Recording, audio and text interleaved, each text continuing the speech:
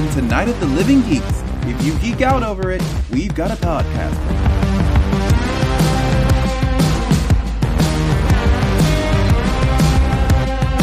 Hello everyone and welcome to a brand new episode of Podcastica here at NOTLG.com. Episode 227, Ravagers. I am Taylor. I am not John. John is, as the kids say, on assignment this week. But we have a special guest with us. He is part of the team that brings you the Game of Rassilon podcast.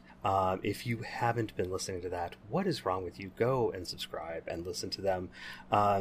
He is also the first person to ever bring a Hellier-themed ribbon to Gallifrey 1, and he does a mean Peter Cushing impression. It is Michael Nixon. Welcome to the show, Mike. Oh, thank you very much. All of that is correct. I mean, the Cushing thing is debatable, but other than that, yeah.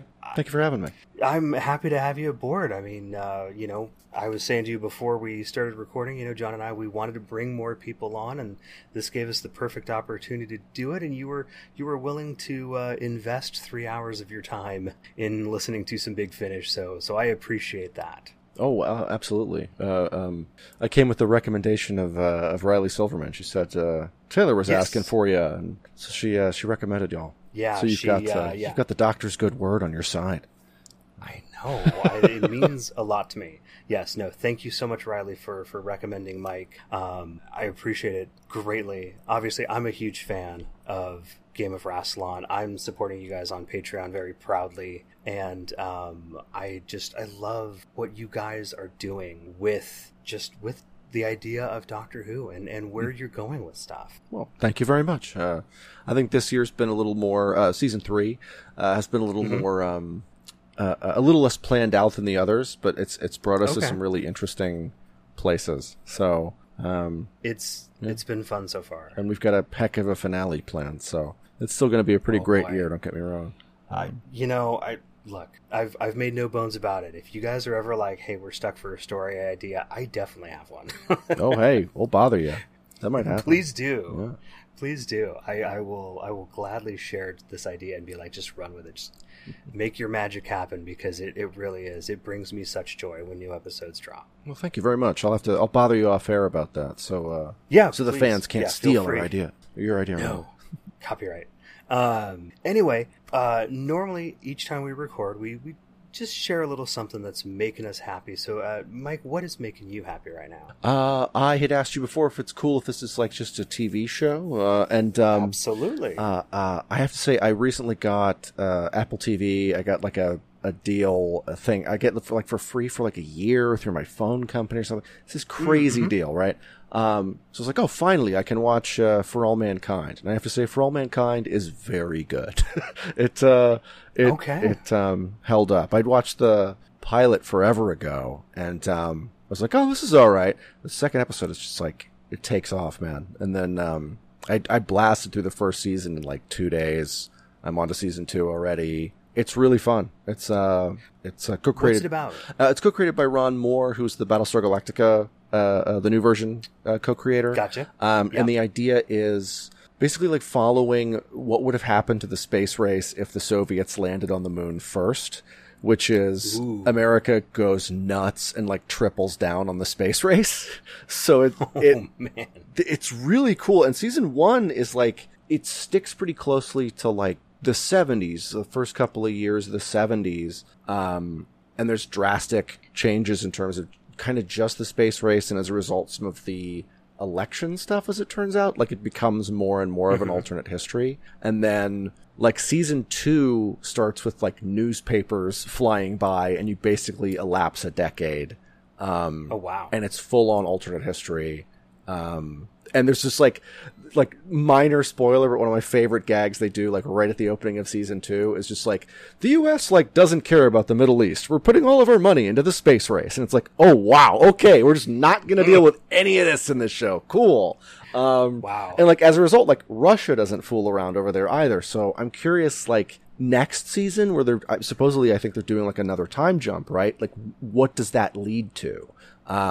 And even like by the end of season 1, because of the changes of technology, like, and the sort of boosterism for the space race, there are already people with like electric cars in the late 70s, which is wild. Like it's all this neat. alternate. It's like all this by the end of the season too. Like when there's like a Russian guy running around on the moon too. It's like, oh cool, this is just like concept art come to life. I love it.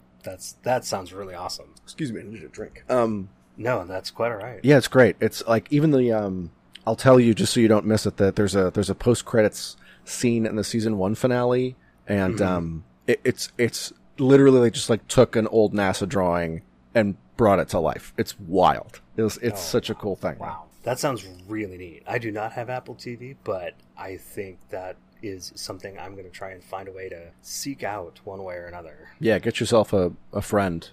Yeah, exactly. Exactly. Man, that's cool. That's really cool. For myself, I mean, half the family is now finally on summer break. We've gotten through, an entire school year of learning from home. So it's kind of nice to have that weight off. I know. It was quite a year. That's for sure.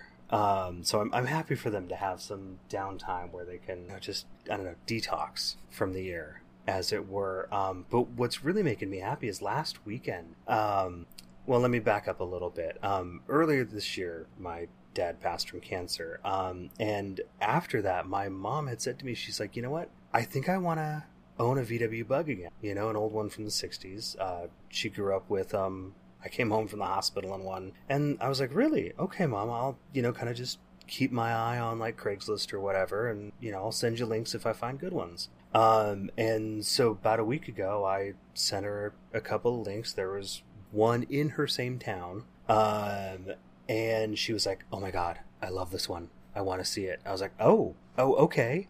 So I started, talking with the owner and managed to arrange a time to see it, and I am thrilled to say that my mom now owns another old VW Bug. Hey, that's awesome. Yeah, it was very cute. I mean, I shared pictures out on my Instagram and stuff after we got it home, and she's kind of there standing next to it excitedly. So yeah, it's really kind of neat. And now it's a matter of, okay, when can we work out some time to get over there and tinker with it a little bit. Every old car needs a little bit of work. But yeah, that just made me feel really good, and she's feeling really good about it too. So I think it's gonna really go when you install the turbos, man. Look, I will tell you this right now. I was the one who drove it back from the previous owner's house, and it has got what's referred to as a freeway flyer transmission. It's got slightly taller gears in it, and so just the short stretch of highway that we got it on, I didn't really want to romp on it or push it too hard because it's brand new to us. But there was one point where I'm like, okay, it feels kind of like it's like feeling a little sluggish at 60. I'm like, let's put the foot into it a little bit more. Next thing I know, I'm doing 70. Nice. And this thing is just purring happily along. I mean, I really wasn't paying attention at the time, but yeah, just kind of getting onto the freeway, that moment where you go from third gear to fourth gear, I was between 50 and 55, and that's not stock. That's, that is like, okay, this car can get up and move out of its way if it needs to. I'm like, this is great. Nice. That rules. Yeah. So, I mean, we may not even need the turbo, but I do know people who have turboed their Bugs. They are fast. Yeah, it was just somebody just shared one of those in my feed. It's just like this insane giant engine inside of a car. Yeah, it's funny. The power of synchronicities is attacking us. Yes. Oh man. Boy. Yeah. And we do get synchronicities around Podcastica. I don't know how it happens. Oh, you talking to the Gamer Rassilon guy? Good heavens. Yeah. Yeah, I bet. It's like every time we put a monster in an episode, Chris Chibnall's like, great idea, boys. Well, great idea, Michael and Ben. But yeah. Yeah, exactly. John has this kind of ability to, kind of predict where certain things are going to go. Or he just comes up with this crazy idea, like early on in a season. He's like, I think this is going to happen. Get a hold of me, BBC. And the next thing you know, it's like, it's kind of pretty close to what happened. It's happened a few times, and I'm like, John, how do you do this? He's like, I don't know, man. I don't know. Well, anyway, we have got actually a fair bit of Who news this time around, and that's what happens when you go, closer to 3 weeks between episodes. Now, I won't give any spoilers to what we have to say about the Ninth Doctor's return to the Who universe, but the folks over at Gizmodo, they had some good things to say about it. They were pretty impressed with it. We'll have links to the show notes for everything in there. Now, of course, it just covers this most recent release. The next release isn't until August. But I guess we will leave those spoilers for next, unless you had something you wanted to say about the article there, Michael. No. Okay. Now, this next one I think you might like. The folks over at WhatCulture.com, they feel that these 10 Doctor Who villains deserve a return to the series. And I'll just make sure that the site is muted in case it decides to play sound. So let's go down, and I'll maybe get your opinion on it. The Sycorax, what do you think? Yes, absolutely. Yeah. Okay. Click next. It's not just keep scrolling. The Great Vampires from State of Decay. Ooh, that would be interesting. I mean, didn't they just do kind of? It wasn't Time Lord Victorious like a little vampire-y? I didn't really pay attention to it, but I know it was in the dark times. They might have. I've been terrible about following the Time Lord Victorious stuff because there's just so many different sources for content coming out. So there might have been. I can't really speak to that. Let's see, what else do they have? They've got the Zarbi. Ooh, that would be interesting. I mean, that serial, I feel like people take too seriously because it is very clearly meant to be like a big camp romp. Elle Sandifer talks about it. Like they literally put Vaseline on the lens. Like they know what they're doing, you know? But it would be really interesting to see, like, I think the Whittaker era and the companions with her would be really fun to take a trip to the Web Planet.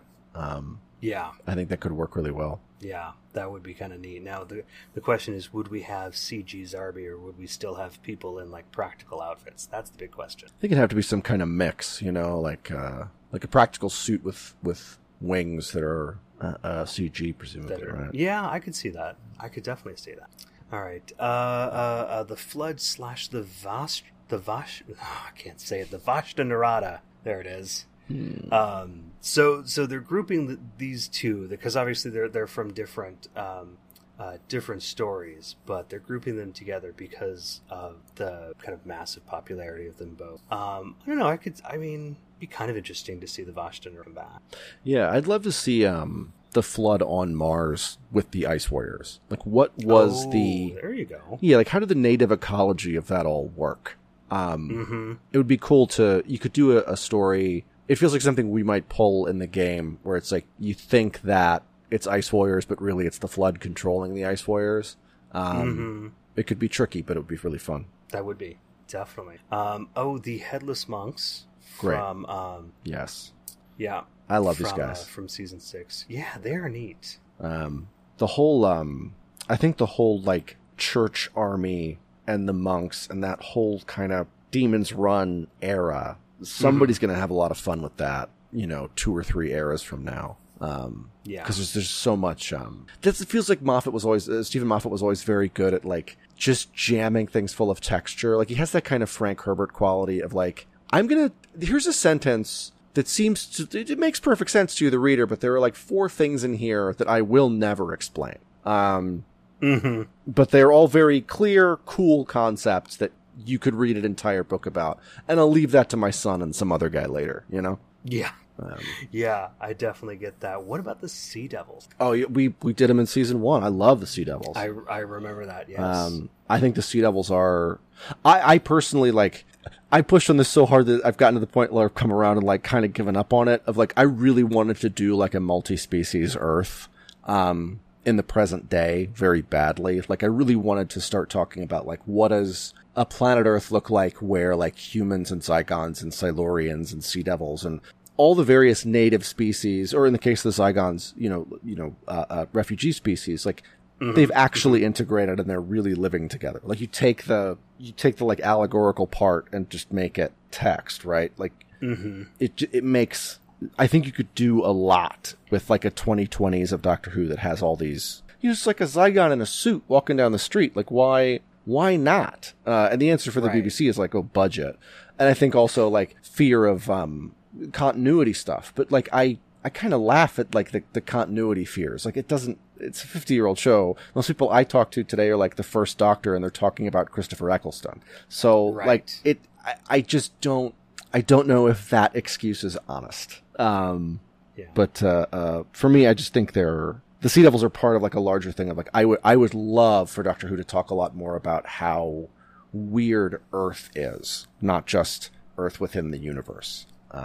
Right. Yeah. Kind of a little John Keel, Our Haunted Planet, so to speak. Yeah, we do live in like the last podcast network just did like their Goblin Universe episode, which is like this crazy right. all-encompassing idea of like all the stuff. And it's like, no, it's Doctor Who. Like it's right there. Like you could integrate all the stuff in, and then Bigfoot could show up, and all the various aliens of the planet could still be like, what the hell is that? Like there's so much room for just like it I don't know. I feel like the missed opportunity of, well, first of all, like Unit's not even around anymore, but if Unit should have like a Silurian on the team, Unit should have like more than just Osgood as a Zygon on the team. They should have non-disguised Zygons on the team. Like there's so much, we played around like a little bit with a side character in, Inside Job, our second serial, which is the murder mystery. We had like a deep background character who was like half Zygon, half human. And I really wanted to do more stuff like that. He's like a non-shape changing Zygon who has like blue human eyes. So he's just like all blue eyes, you know, like there's so many cool things you could do with the stuff that's already on the table that's kind of the reason we keep doing the game, honestly. and to your guys' credit, you know, too, because the next one they come up with is one that you guys have definitely featured. It's The Wire. Yeah, yes. We have really played The Wire out pretty hard, I have to say. Yeah. I love this character. And Ben and I hit on the idea of like, what if the Wire we've encountered is just one of a species? You know, like the Wire we've met was an exile from her planet, and that's sort of, she's a sort of digital intelligence, like a cognitive wave. And, over the course of season 1, season 2, one of our companion characters becomes quote unquote digitized as a part of this whole thing through his exposure to The Wire. For folks that might not have listened to our fine podcast. But what's cool with Travis was the companion who is infected by The Wire or attacked by The Wire, is he's a 90s set character. And as exciting as The Wire was as like an analog for 50s TV panic, I think the concept easily translates to internet panic. Even like pre-Y2K fears of like parents being afraid of their kids, like, you know, losing their mind on the internet, right? It's the same kind of idiot's lantern ghost box kind of thing, right? That sucks you in. So yeah, it was all set. And I think, you know, if there wasn't already the great intelligence and the spoonheads and all the server guys, you could easily turn The Wire into like a Wi-Fi bad guy. But Doctor Who also already has that, so you don't necessarily need it. I think it's The Wire as something that could move between Wi-Fi or through Wi-Fi as a conduit is more interesting than necessarily like the server monster, because we have that already, which is also cool. Like I like the spoonheads; we use their stats all the time. Yeah. Definitely. Well, the next one that they've got is, I mean, I don't know how I feel about this one, The Alliance. Oh, good. Get out of here. Terrible. Bad. Cheating. Right? Cheating. Let's pick, you know, a dozen characters all at once. Next, moving on. First they had to they jammed the Flood and the Vasha Narada into one, which they're not the same. Like, I get it, kind of zombie moving-ish people affected by something, but it's not the same at all.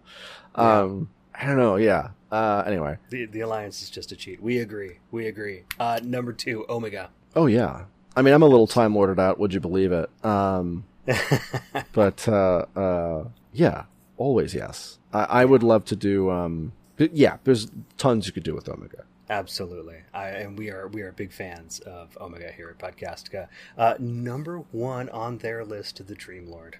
Really? I know. I did not expect that as their number 1.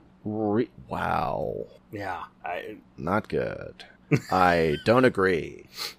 As someone who has seasonal allergies, I don't care about the pollen guy. Right. Sorry. No, that's fair. That's fair. Like I said, I was expecting some deep cut, Yeah. and it's like Dreamlord. I'm like, really? Yeah, decaf Valyard? Get out of here. Right? That's not for me, That's all right. That's all right. Well, look, our next 3 stories all revolve around Big Finish.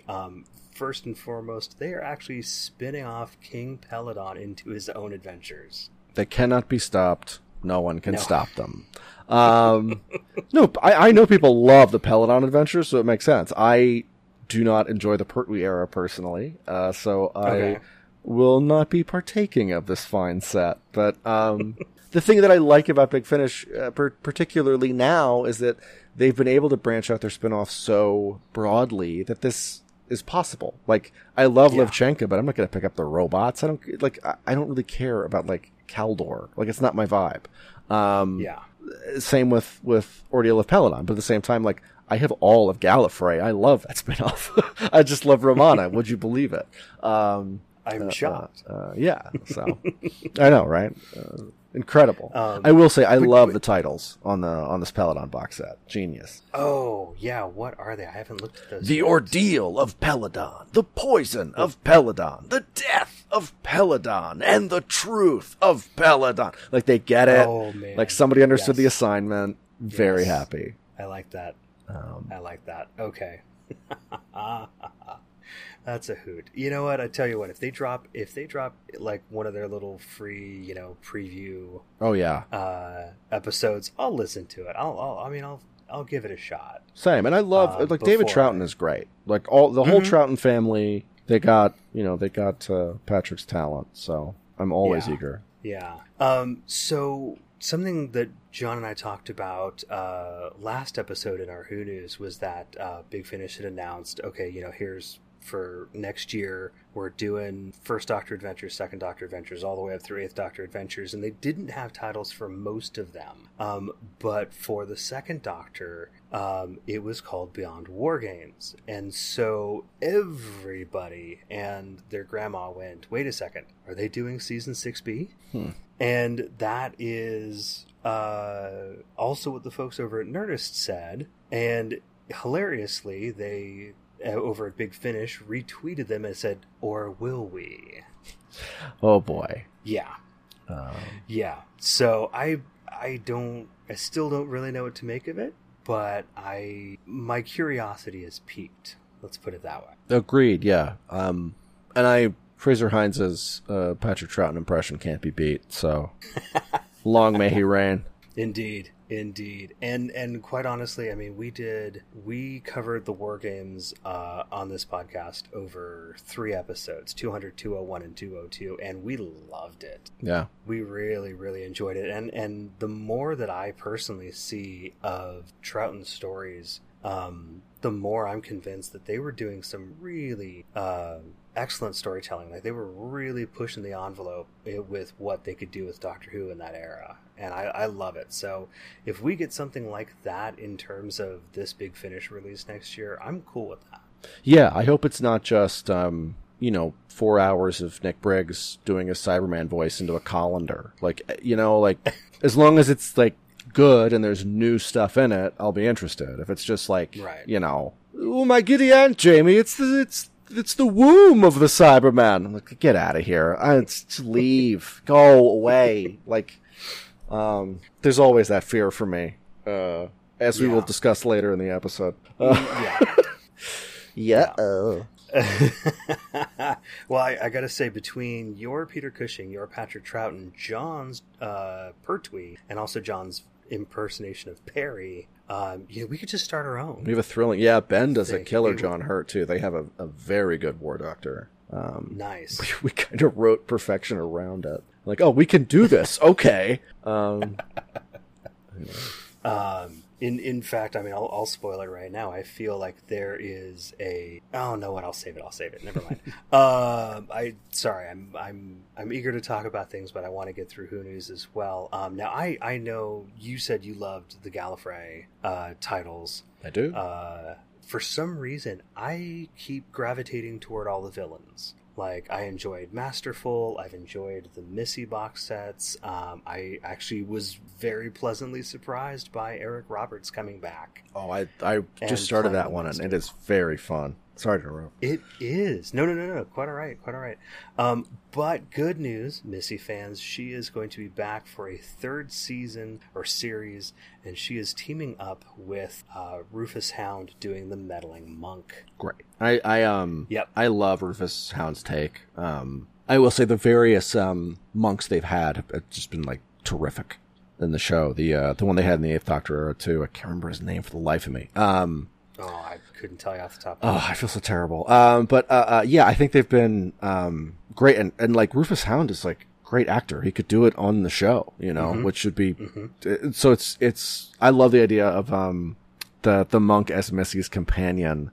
Yes, because Big Finish's take on the monk is very. I like it. The idea that he quote unquote starts fresh each life as much as he tries to. Is such an interesting. I like that they have like these unique motivations, at least in the Big Finish world. These kind of target novelization, simplified motivations. I do dig that. And putting these two versions of the characters against each other is going to be very fun.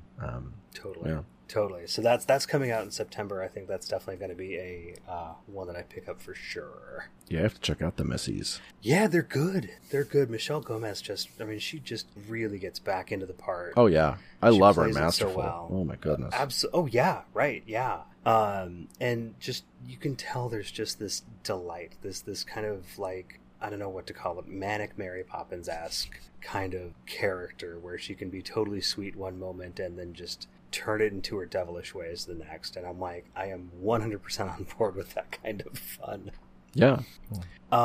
So the Web of Fear, Troughton story, they have finally just earlier this week announced the release date for it. They've released cover art, special features information. Now, of course, even though it does say that there is an Amazon link for the US, there isn't a date attached to that when I looked last. But if you are in the UK, if you are not afraid to order from Amazon UK and have a way to play it, August 16th is what you should be looking for that. Now, I'll be honest, I've enjoyed most of the animated recreations that they've done. There have been a few that have looked kind of a little herky-jerky in the animation style. Fair. And this one is completely different to the ones we've seen before. This almost looks a little bit more like it belongs in a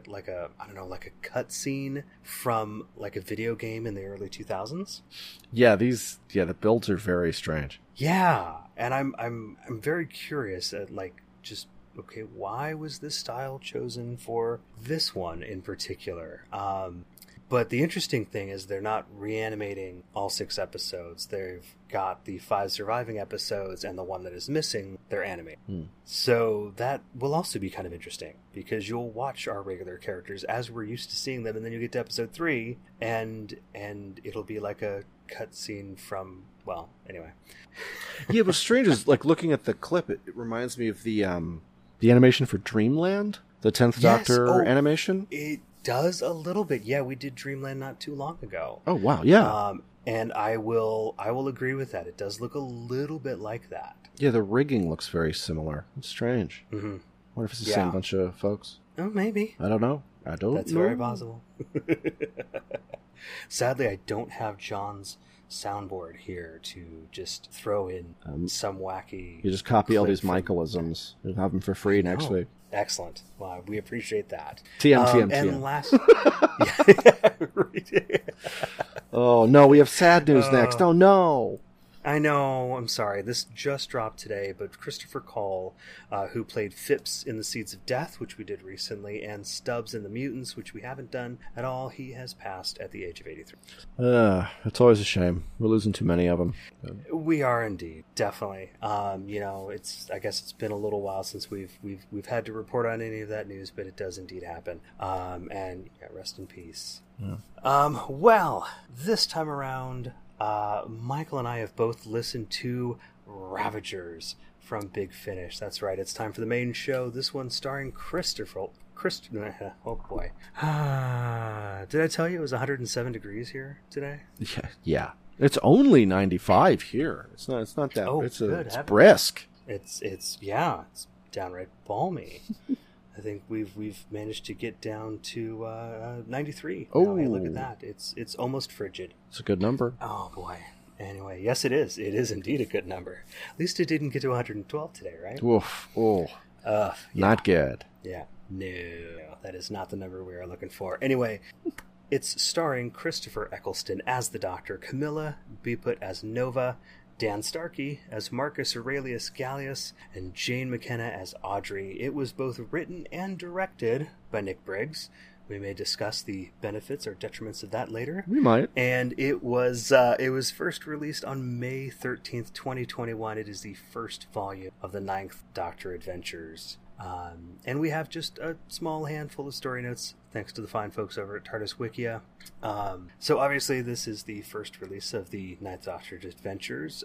This is Christopher Eccleston coming back, and let's be honest, he has said that it was, at least in part, his reception by fans at Gallifrey 1 2019 that played a part in his willingness to return to the role of the Ninth Doctor for Big Finish, and I am just happy to say that I was part of the crowd who got to sing happy birthday to him on his birthday, and no regrets. Yeah, me too. So Taylor and I are accepting thank yous from the entire Doctor Who fandom. Welcome. Just thank us. You're welcome. He's also said it was about the money, but come on. Yeah. We did it. You know what? When you're at, yeah, we did. It was, we were so on key singing happy birthday. He was like, well, how could I not? If it will quiet these Americans, I must return. Oh man, look, to his credit, I mean, you can't complain. This guy stuck around to make sure that everybody who wanted to get an autograph got an autograph. Oh, he's lovely. It can't be said nearly enough. Yeah. It was a real mutual love affair, that con, I have to say. It was. And at least it seemed that way, you know? It felt like 100 million years ago at this point. Like, I am so ready to see you and everyone else at Gallifrey 1 next year. God, I have to order ribbons. Oh, no. I know. I've been thinking about that, too. It's okay. We'll keep ribbons galore in business, right? Anyway, not surprisingly, this box set was recorded remotely during 2020, and sounds pretty okay. You don't hear any dishwashers going off in the background on Big Finish like you get here on Podcastica. Yeah, no, I if this were Big Finish, I would turn off my fan. But again, it's too hot, and you don't pay me. Yeah, no, I don't. Sorry, I will pay you in great things. Ooh, or a drink at Cali next year. Hey, that costs money. I'll take it. Okay, there you go. Oh man, Mike, let me get through a world-famous synopsis, as John likes to call them. I don't know, I haven't asked the entire world, but we're just going to pretend and say it is. Anyway, the Doctor finds himself jumping around space and time, trying desperately to halt a bombardment of time eddies from effectively jumbling up people's placement in time. Think Romans in the 1950s England. Think 1950s England on the set of like a real-life BattleBots. That kind of thing. With the help of a chef named Nova and a very well-structured script, we can debate that later, we get our first taste of new Ninth Doctor adventures. Can the Doctor follow all the threads before the universe and reality themselves unravel? Well, grab your headphones and your Big Finish app and let's jump in. So, Mike, let's start with just high-level, overarching, overall feelings. What did you think of Ravagers? Oh boy. First off, I think everybody did great work in the circumstances, under the circumstances. I don't know. I'm not angry. I'm disappointed.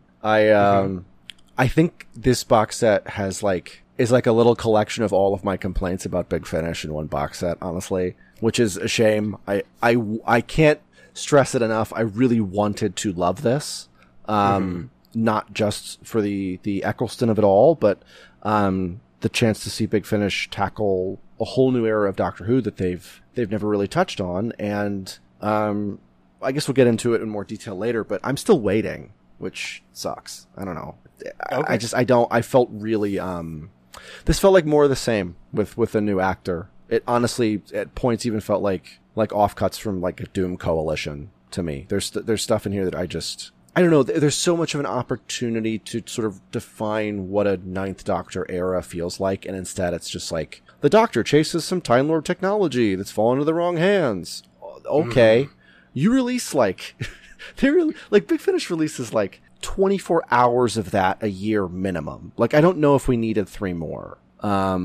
Between the Time War box sets and now the War Doctor box sets, and, you know, like, the 8th Doctor's always chasing after some Time Lord gizmo that has fallen into the wrong hands, usually a Time Lord's. And then by the end of the story, you know, I don't want to go, I guess we're into the spoiler section, so the hell with it. Yeah. But like, it's fine. The box set didn't happen. Like, by the end of the box set, the characters are talking about how the events of the box set didn't happen. Again! And I wish I didn't have to say, like, again at the end of that, but, like, I have listened through so many hours of Big Finish that in canon, quote unquote, because canon doesn't matter, I know that. But, like, within the texture of the story I just listened to, they say, nobody remembers and it doesn't matter. Bye. It's like, oh, God, I paid for this, man. Like, come on. Like, I paid you in money. And you're telling me that, like, doesn't matter. Who cares? Bye. See you next box. Like, I don't know. I really wanted to enjoy it, and I want it to be good, but I can't will it to be so, unfortunately. Right. No, that's honestly, that's all fair points. I personally haven't listened to Doom Coalition. I know I've had somebody other than you talking about it recently, so I'm like, okay, maybe I've got to check this one out in particular. But I totally get where you're coming from. I think for me, like, I was glad to have 9 back for more adventures. Like, I was really excited for this. But I won't lie, the first time through, there were definitely places where I felt lost. And I don't, because the story does jump forward and backward in time, we get like flashbacks, and we get, obviously, the time eddies are throwing you in a bunch of different places, and without any visual clues to go, oh, we've changed the scene. You know, if I'm not paying really close attention, because a lot of times I'll listen while I'm working. So obviously I've got just some natural distractions while I'm listening, and maybe that's my own fault for that. But it was one of those things where I got to the end of it and I was like, okay, wait a second, how did we get here again? Like, and I was like, okay, maybe I should just be like listening to the behind the scenes stuff first, because they kind of explain some of the stuff, and you kind of get a feeling for, oh, this is this character's voice, this is this character's voice. The Doctor, obviously, we know. And I don't know if it was something intentional in the writing, or if it's just, you know, my own listening habits, but there is something about it where it's like, well, shoot, now I gotta listen to it a second time, because it's kind of like when you read a book for school. Like, it's you're reading it to, like, you remember this from high school, right?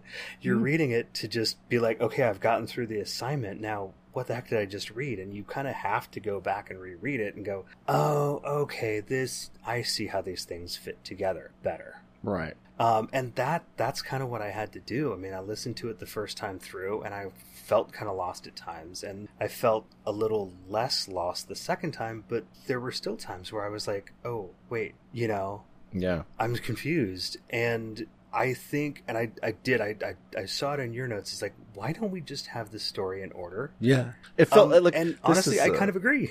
Yeah. I mean, my first, like, the way I would describe this story is the way I would describe, like, this box set is going to sound really mean, and I really don't mean it to, but it feels like a 12-year-old telling a story. Like, it just pings and zangs between all these different things. Honestly, by the end of the first hour, I got, like, resentful of the flashback noise.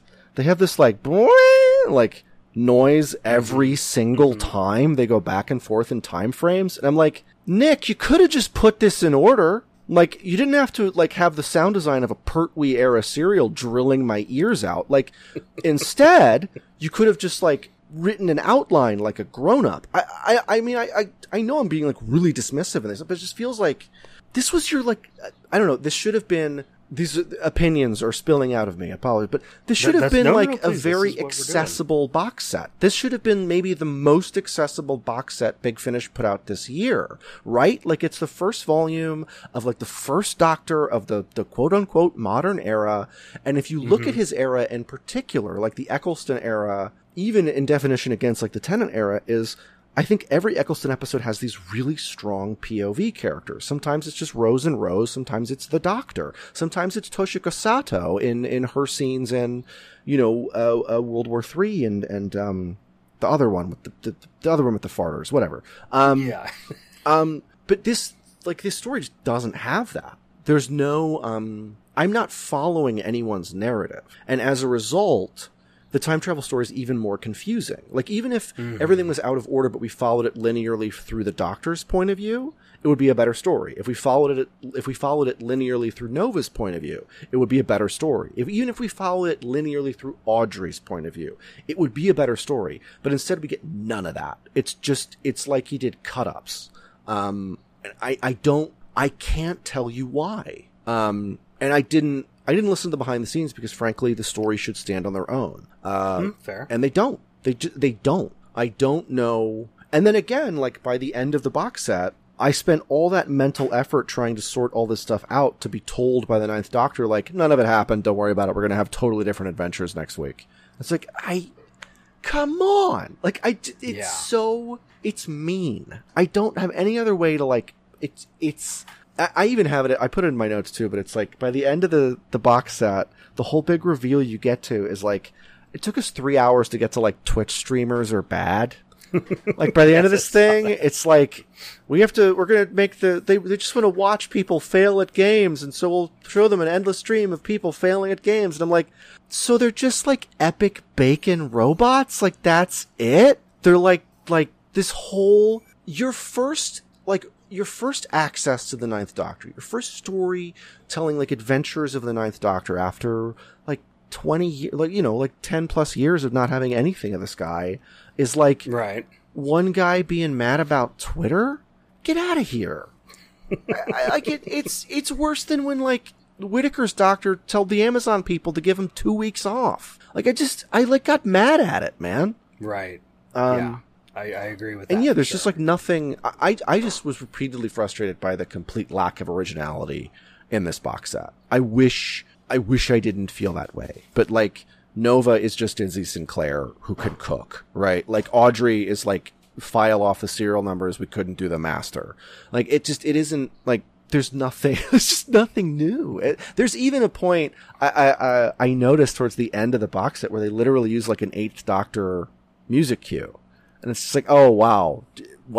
I'm not angry, I'm disappointed. Okay.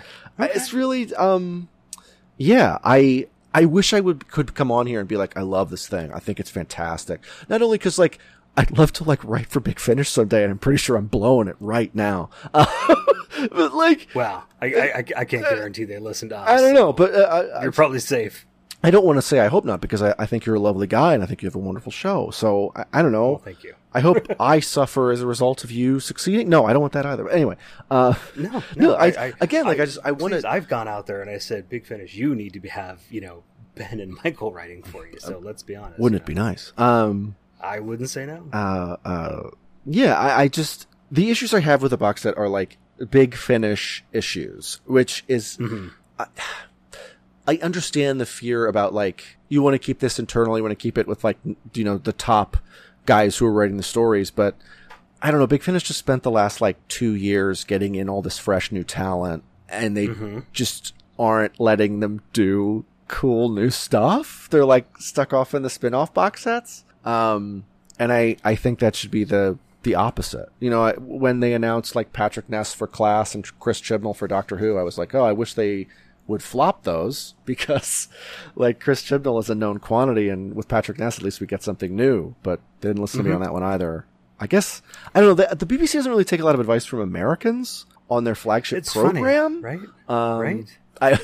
If the folks at home haven't read it, by the way, I regularly share the Joe Hill rejection with the Game of Rassilon chat group. We laugh at that thing all the time. It's one of the greatest pieces of writing I've ever read. Maybe the greatest rejection in the history of the world. I get a feeling I think I've seen this. The big pull quote from it is,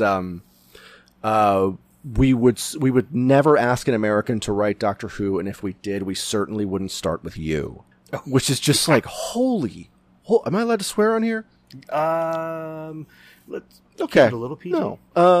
Holy crap. There you go. They shot that man in the heart. They shot that man in the heart with a sentence. It's incredible. Yeah. Yeah, that is pretty harsh. So, well, let me ask you this. Is with, say, Eccleston's performance, did it sound like the Ninth Doctor? Did he seem on point? Did he seem informed? Yeah. Even if the story itself was jumbled all over the place. There's a few moments where it sounds like he's screaming in a closet and trying not to be too loud. But that's the thing. It's like...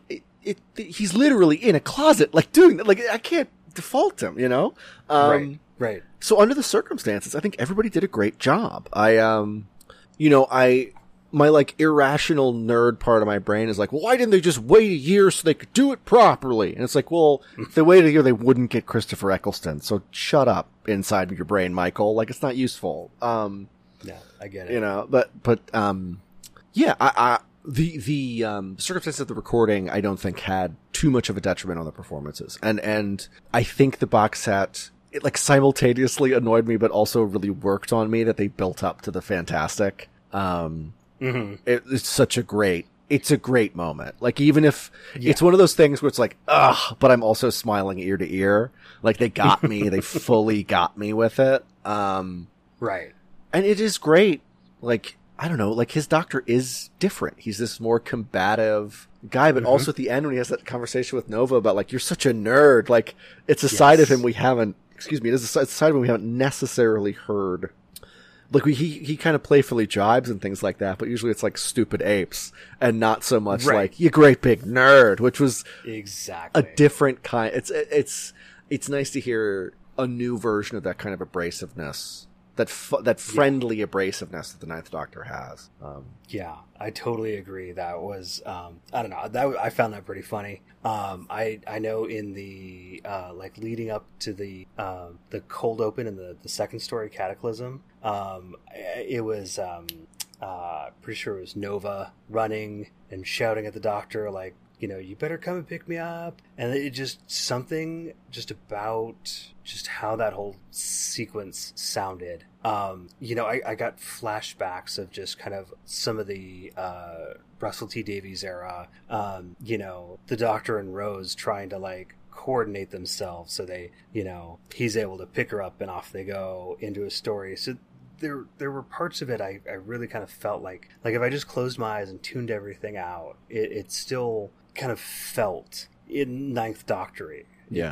It didn't stray too far, and for better or for worse, you know, because when you've got stuff like Big Finish, you do have, without a doubt, this ability to really kind of push the envelope and really try new things. And I mean, I agree with you. I think they really could have just hit the ground with just this massive epic story and really pushed new directions and stuff. And we didn't quite get that with this, which is probably just, you know, my much maybe more polite way of rehashing what you said. But I do agree. Oh God, I was rude. No. Oh no. You're fine. You're fine. No, this is honestly, Michael, this is great to have you on, because oftentimes, you know, John and I are very similarly paged, you know, with what we like and what we don't like. So it's great to have. This is why we've wanted to get more people we know on, because we have more differing opinions with this stuff. So this is great. Now, I'm an extreme Doctor Who troublemaker, so I'm here to help. Sorry. What's your one thing? That's okay. No. There is a point, and I actually went and double checked where it was, and it's right almost about the 36.5-minute mark in the second story in Cataclysm, and the Doctor is, and it might have been the Doctor in Nova, I can't remember it right at this moment, but they are talking to this guard, and this guard has this kind of, it's almost kind of like this slightly forced kind of gruff voice. Yes. I hear you laughing, you know where I'm going Yeah. with this. And I just went, okay, I could totally hear Ben Patton playing this guard, Yeah. because he kind of does this kind of gruff, this kind of forced gruff voice, and that's all I could picture. That's all I could picture at this point. Ben playing this guard. It was really funny. We just Serial 3.5, Ben used that voice for a random character, and they used it, and then everybody in the group just like, we all had to take a second just to be like, oh my god. It ends up being a whole thing of like, you've gone back to this voice a few times. Like Dan did a bit of like, I keep running into people with this accent across the universe. Nice. It was really funny. So when that bit happened in the box set, I had to pause, and I just went into a riff, like in my apartment, nice. walking around. I'm like, oh, well, gotta stop you from getting into the room. Like I went into it myself, because like they do it. Ben does it so often. It's so funny. Yeah. Yeah, but yeah, our version of Doctor Who has a lot of, there's a lot of people from like Wales, Croydon, Pennsylvania. There's a lot of those folks in the Game of Rassilon. That last one's mostly my fault. I'll be totally honest with you. When I, a few months ago, ran my first attempt at a D&D campaign with my two kids, right? I had never like really done anything like that before. And one, you guys have all been awesome, because I've come to you with questions and been like, how should I do this? How should I do that? But there was a point where they're 9. So, I was kind of simplifying things a little bit, because otherwise I was going to spend all day jumping between like 3 different books trying to figure out what to do. But yeah, there was a point where I had them come across, like, I don't know, they were 2 guards in this cave system, and I literally patterned them off of characters I've heard you guys do in Game of Rassilon, and they were goofy, and they were British, and they kind of talked back to each other, and it kind of like the 2 guards in front of that prince's room in Monty Python and the Holy Grail. Oh yeah, that tends to be, that's the dynamic. Absolutely. I think Ben and I have accidentally cribbed that exact dynamic. We stay here until you say so. That's right. So look, you're right. I think that voice, that mannerism is a fixed point across the universe. It just happens everywhere. There's an amazing Big Finish called The Widow's Assassin. That literally has 2 characters called Guard 1 and Guard 2, and they're brothers, and it's some of the funniest slapstick, well, I mean, audio slapstick, I don't know what that means, but it's some of the funniest stuff I've heard in a Big Finish. It's really funny. I'll have to look for that one. Yeah, John Banks does Guard 2, and it's like they have these like, because at one point like Guard 1 is, I think Guard 1 dies, so Guard 2 is like, does that make me Guard 1 now? And it's like all this like, their dad like actually named them Guard 1 and Guard 2 because he wanted them to grow up to be guards. Like, there's so much funny stuff in there. It's really fun. Love it. In the last story in Food Fight, we're talking about like kind of cultural touchstones here, Monty Python, Holy Grail, stuff like that. I feel like because the Doctor is trying to get all these people who have been tossed through history kind of back to their appropriate times. And there's this point, I think, where the Doctor, I think, has stepped out of the TARDIS and is talking to Audrey, and then like all these historical figures kind of like come out and are like, hey, where are we? And so he starts introducing Audrey to everyone, and I feel like this is completely like this is like Doctor Who's Bill and Ted moment. Yes. It's kind of like, okay, so this is Socrates. Socrates, say hi. But in a northern accent, Yeah, the big crowded TARDIS was very fun. Yeah. And yeah, that was probably one of the good things I took away from that one. But if I remember right, because it has been a couple of weeks since I've given this a full listen from end to end, the actual voice of, we'll just call it the Ravager, kind of sounds like a little child. Yeah, it's like a little girl, if I remember right. Little kid. That I feel like that is such a trope. What is it with... Here's this... they're devouring the universe, basically, and you sound like a little child. Which, it goes to my whole, my disappointment about the monster of the story. It's like, it's like he's whining about kids on Twitch. It's like, this is... You got Chris Eccleston out of retirement to whine about Twitch streamers? It's like, dude. And I threw it, just to be like, God, I don't mean to be this mean. It's just happening. But like, I've watched longer Twitch streams that were more satisfying. Like, I wasn't going to say that out loud, but hell with it, I will. But like, man, it didn't feel, I wish there was like a second draft. God, just cut that out. Cut that all out. Oof. I get it. I totally get it. And I see this. I think part of me listening to it is like, oh my God, I'm just so excited to have Chris back. And I think kind of like first time through, plus distractions from just life, you don't really catch all the nuance and go, oh yeah, that actually could have been done better. Obviously I got confused by the order of this. I kind of looked at the Doctor and Audrey kind of like, time out of sync, kind of like River Song, but River Song is much cooler. This Yes. out of orderness, this out of orderness definitely, throws the whole story off. If I don't know, if I was a single person with absolutely nothing to do for a few days, I might sit down and recut this so it was all in. But I'm not, so don't expect that to happen, folks. Just to see how it would play. Do you think it is a problem in this situation to have the same writer and director? Do you think it would have been different if we had Nick Briggs doing one of the roles, not both? What's tricky is I don't know the behind the scenes because Matt Fitton is listed as a script editor. So I don't know how much collaborative work was done there. But I do wish... The thing is, Ravagers is like, it is one story. So I understand them having one person write it. But my issue is not so much with Ravagers as it is like this entire endeavor. It's not like, it should be like a box set of 3 episodic stories that are like easier listening for newer fans. That would have been my pitch. I can see that. This box set is so keenly aimed at Big Finish's pre-existing customer base. I don't think there's anything in this release other than Chris Eccleston that brings in new people. And I think that is a catastrophic flaw of the project. I want to love you so badly, Ravagers, but like I can't. It's like a one-sided relationship, You were supposed to be the chosen one. Like it didn't happen, Well, I guess that begs the question: will you be giving the second volume that comes out in August? Will you be giving that a try?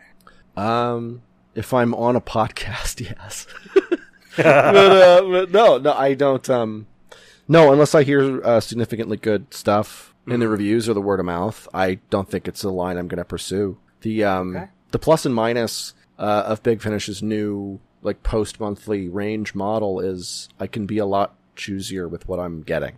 So I am. Yeah. And strangely enough, like the Doctor of theirs I buy the most is David Warner in the Benny Summerfield box sets. Like that's some of the most, that's to me, that's some of the most exciting stuff they're doing because it's usually all new writers, It's usually like majority new writers on a lot of those sets. Like the most recent set was like all new people and they all had like really cool new ideas. And David Warner being an unbound Doctor who escaped into the proper Who universe, you can do all kinds of different stuff with him. So it's fun. And plus, I'm me. I love the idea of a burnout Doctor, just like a Doctor who's just like totally roasted. And it's basically just like Benny's valet. It's a really funny dynamic. Wow. I'm going to have to check some of those out. I've got a couple Benny titles, but I don't think I've got any. Oh yeah. The new adventures of Bernice Summerfield, I think Volume 3 is where they switch from McCoy being the Doctor to Warner being the Doctor, and they're great. I love them. Like they're the only ones. They're the only box sets that are really like appointment appointment viewing or appointment listening, quote unquote, Right. for me, because the dynamic is just killer. Like Lisa Bowerman is kind of she's great. my zone. She's great. She's incredible. She did the Yeah. she did the audiobook of Human Nature, which will be relevant to Game of Rassilon listeners shortly. But Spoilers. incredible read. Not just to hear like Benny read Benny, but Lisa Bowerman's Sylvester McCoy is not like her doing a Sylvester McCoy impression, but like her doctor voice is so fun. It's a great audiobook. Can't recommend it enough. Nice, and I love Human Nature. That's one of the few Virgin novels that I've gone back to pick up after not having them anymore. Yeah, it's incredible. I mean, it's the book is so different from the TV episodes in ways like you hear all the time, but when you actually like go back, it's incredible. Like it's a whole different.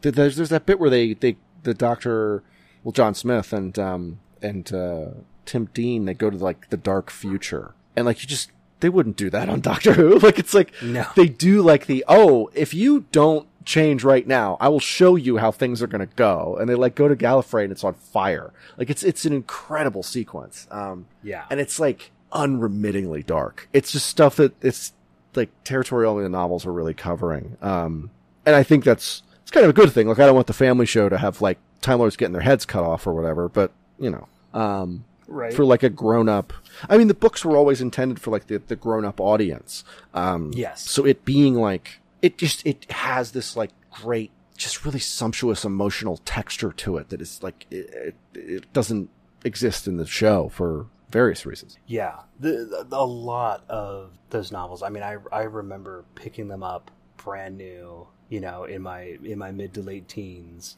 And I, for a long time, had probably at least a good 3/4 of the entire run. Yeah, that was me with the BBC books, which are not as good. No. But if you want to read about I've read a couple of them. Man, wow, I think like Alien Bodies is good and a list. No, not really. There's some really good stuff in there, but like all the like blowing up Gallifrey and the Doctor running from like the evil Doctor who's missing an arm and is called Grandfather Paradox. It's like, oh my god, get stuffed. All the Faction Paradox stuff is just like, it's so 90s. I can't stand it. Yeah. I know a lot of people who think it's like very cool, but for me it's just like, it's like goth Doctor Who. Like, get out of here. Doctor Who is goth enough. Watch season 14. Like, come on. Watch the Hinchcliffe era. It's goth as hell. Yes. It doesn't need bat masks. Come on. No. Oh my gosh. Oh, Michael. I don't even know really, like normally we look at what we watch or what we listen to in terms of the Duggan scale because Duggan is our patron saint.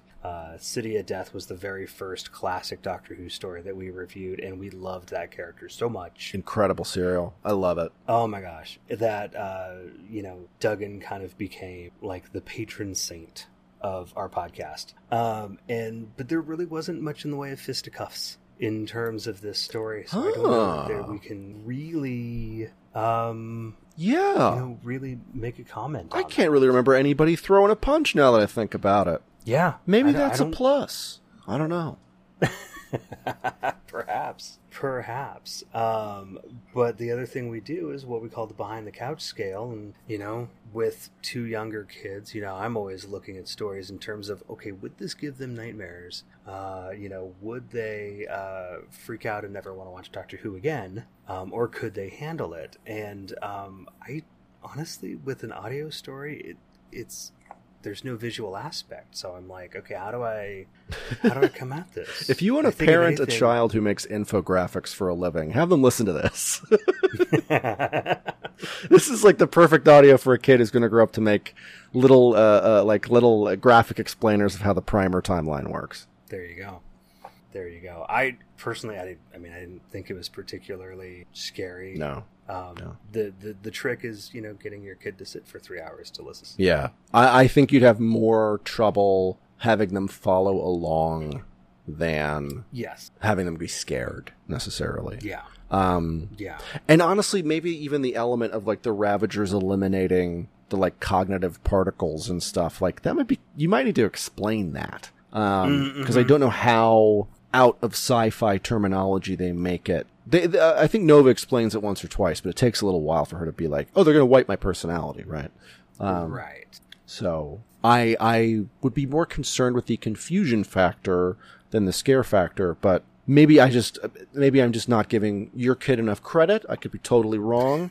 The possibilities out there. Kids are smart. No, kid. Hand a 3-year-old an iPhone and you will never feel dumber in your entire life. Oh my God. Ain't that the truth? It's incredible. Ain't that the truth? Look, I've got kids who love, Gravity Falls and The Owl House and Amphibia and stuff like that. So, I mean, there's some weirdness that they definitely get into, but I think some of this, it's so chopped up with the back and forth. It's not something that I would necessarily recommend, maybe for younger kids. Yeah. I'd rather, older. If I was going to have my kid, good Lord. If I was going to expose my kid to, no, that's not good either. If I was going to show my kid Christopher Eccleston, we'd watch season 1 together, right? Like, exactly. I don't know if, I certainly wouldn't start here. And I don't know if I would necessarily follow from season 1 here either. Unfortunately. Well, no, because then you get into this whole thing of like, well, technically what you're about to listen to came like way before. Oh, good Lord. Yeah, there's all that too. But I think, I will say, I think, the younger generations are probably, by dint of like everything else they're watching, they're probably a little more familiar with like prequel, sequel, interquel, all that kind of stuff. So explaining that to them is probably fair. Less hard, but, I just mean, like, I don't know if this would necessarily be the follow-up adventure. I think there are even like novels I would probably, if my kid was like, I have to have more of this Ninth Doctor guy. Like, I would go to some of the novels first even. I mean, even there's I think that's a good idea. There's a really lovely short story that was part of that, it was like 11 Doctors, 11 short stories from Penguin forever ago. And the Ninth Doctor, one of those was lovely. That. It was set, I believe, pre-Rose, and it's like everything goes wrong, and it's like the Doctor like trying to be the Doctor, and it goes wrong, and that's always like that kind of encapsulates like my vision of the Ninth Doctor is like he's the Doctor who tries to be the Doctor again. After kind of giving it all up, he's like, no, I am this person. I have to do this. Especially now that I think I've blown up my home planet and my worst enemy. Like, I am the thing. I'm the fulcrum point, Yeah. And honestly, that's like a thing that I think was really lacking from this box set is like, the Doctor doesn't talk about being the last of the Time Lords. He doesn't have the possibly justified self-importance of the Ninth Doctor that turns into like the deadly narcissism of the 10th Doctor. The whole Time Lord Victorious thing. Like, there was an element of 9 that it wasn't there, but I don't know how much of that is like, I don't know how much they can like really do with the Ninth Doctor in terms, maybe I don't know, maybe there's an edict from above that's like, you're not allowed to make it feel like series 1, which would be nuts, but I don't know. I've worked for movie studios. They've recommended weirder things in the past. So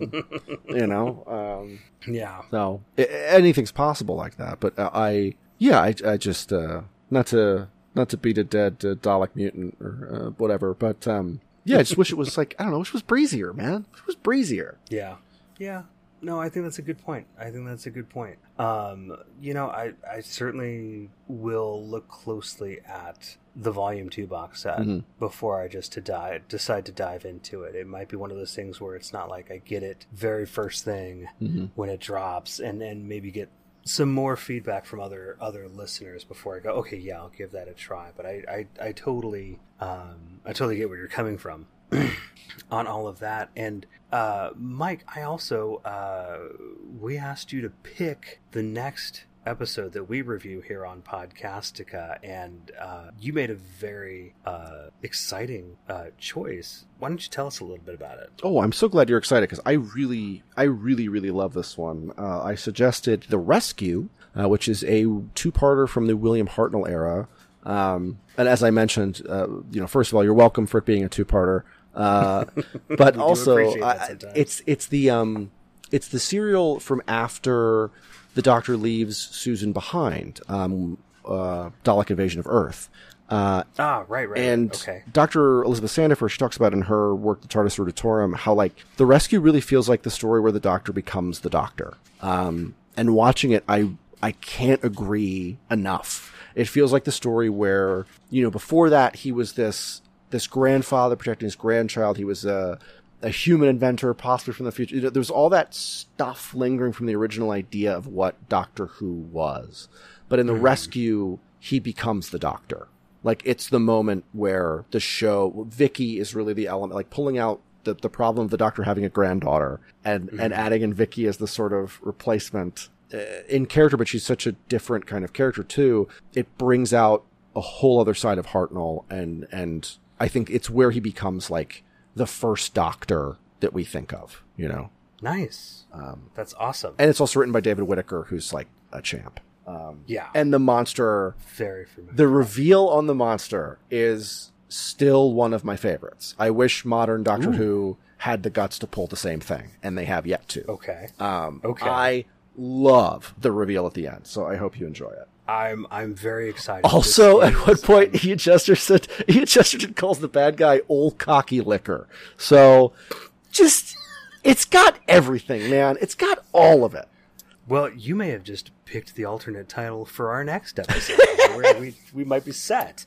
No, this is great, because I've never seen this particular story. So I'm going to be coming to this completely fresh, brand new eyes on it. I'm excited. John, I can't speak for him. I mean, maybe he's watched this one, maybe he hasn't. I don't know. But that will be fun. And that will be in a little less than 2 weeks, since we are in the middle of the week now. Dude, thank you for your insights on this. Thank you for coming on and talking about this. Thank you for investing 3 hours of your life that I'm sorry, not going to get back. I know they're yours now. Oh no. Oh no. That's only fair. I feel like I've stolen so many hours from so many other people. It's only right. It's all just hour trading until I don't know, something happens. Till the sands of time run their course. There you go. Absolutely. The floor is yours, sir. If there's anything you want to plug, if there's places where folks can find you, where they can pick your brain about maybe Benny Summerfield titles instead of Ninth Doctor titles, I don't know. Where can folks find you? Oh, please. I'm at Michael Nixon on the various socials media. You can also find the Game of Rassilon at Rassilon Pod on, again, the various socials, and as well as our Patreon. We're Rassilon Pod there too, and you can find us just search the Game of Rassilon podcast in your fine favorite podcasting app of choice for 2.5 seasons of fresh, fun Doctor Who adventures using the Cubicle 7 Doctor Who RPG system. We have an amazing Doctor in Riley Silverman, incredible companions in Dan Peck and Cho Kate Lay, and an amazing game master in the wonderful Ben Patton. And I'm just the mad engineer trying to hold it together. And I feel like I don't give him nearly enough credit. Our incredible editor, David King, who handles the main feed releases, he's been knocking it out of the park, especially since we had to switch to multi-track with all the, recording remotely stuff. I used to give him one track and be like, here, go. And it was like, oh, great. Now he's got we had a guest on a serial or two back, and it was like, here are 5 tracks per part. Have fun. It's like, oh, no. Oh, boy. Oh, man. But he's been an absolute champ. It's a pleasure to work with him. David King, great guy. Awesome. Yeah. Awesome. I've rambled enough. Thank you very much for the, I promise in real life I'm usually a lot nicer, but I don't know. I went to college doing the constructive criticism thing, right? So it's I don't know how to turn it off. So again, Mr. Briggs, I think you're a great guy. I think you do great work. It's not personal, man. It's just Doctor Who. Yeah. No, I totally get it. I mean, there have been plenty of times where I've watched Doctor Who and I'm just like, am I letting my critical eye, do too much work here because I'm on a podcast that reviews Doctor Who? Yeah. I mean, here's the thing. So I will fully admit, if you want, here's just a couple of reasons why you shouldn't trust any of my opinions about Doctor Who. 1, I don't like the Pertwee era at all. 2, I don't like David Tennant's Doctor. I don't like the 10th Doctor at all. 3, what was my third one? Oh, the faces in the brain of Morbius, those are doctors, textually, in the text of the story. And I will argue with you about it. I've done it before and I will do it again. So yeah, the Morbius boys, they're sweet boys and we should respect them. I'm not going to disagree with that because John and I absolutely we cackled at that entire story. That one was so bonkers. Oh man, Brandon Morbius rules, and not just because Robert Holmes is like concocting this evil plan to write the last Doctor Who story, just like behind the scenes, like steepling his fingers, like I've set it all up, and they just rip it away from him. It's incredible. It's like, I would love a whole book just about like Robert Holmes's mad quest to kill Doctor Who. It'd be incredible, man. There's just this cool subtextual thing happening towards the back half of all of his stuff where he's like, I must kill the Doctor. It's wild. Okay, you're trying to wrap up your show. I'll stop now. That's okay. Thank you, everybody. Okay. That's okay. It's Robert Holmes as the Master. Hey, that was one of the plans. Not really. Right?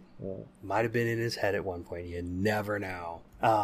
Anyway, folks, you can like us on Facebook and follow us on Twitter at The Podcastica. You can follow me on Twitter at BlueBoxUFO. Please subscribe to us on iTunes, Stitcher, Spotify, again, wherever you consume those sweet, sweet podcasts. Just search Podcastica. Look for me and John coming out of the TARDIS. We're little cartoons, and I have a question mark umbrella in my hand.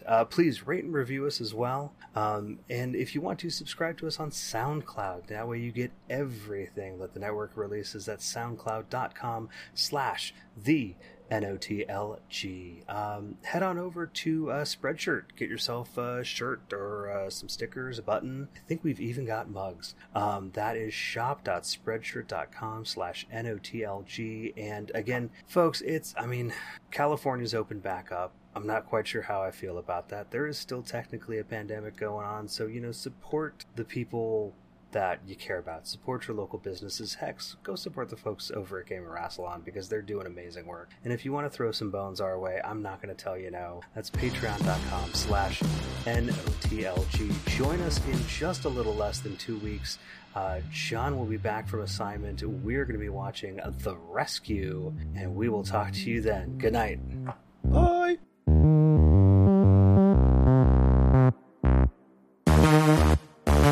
They have this like noise every single time they go back and forth in time frames.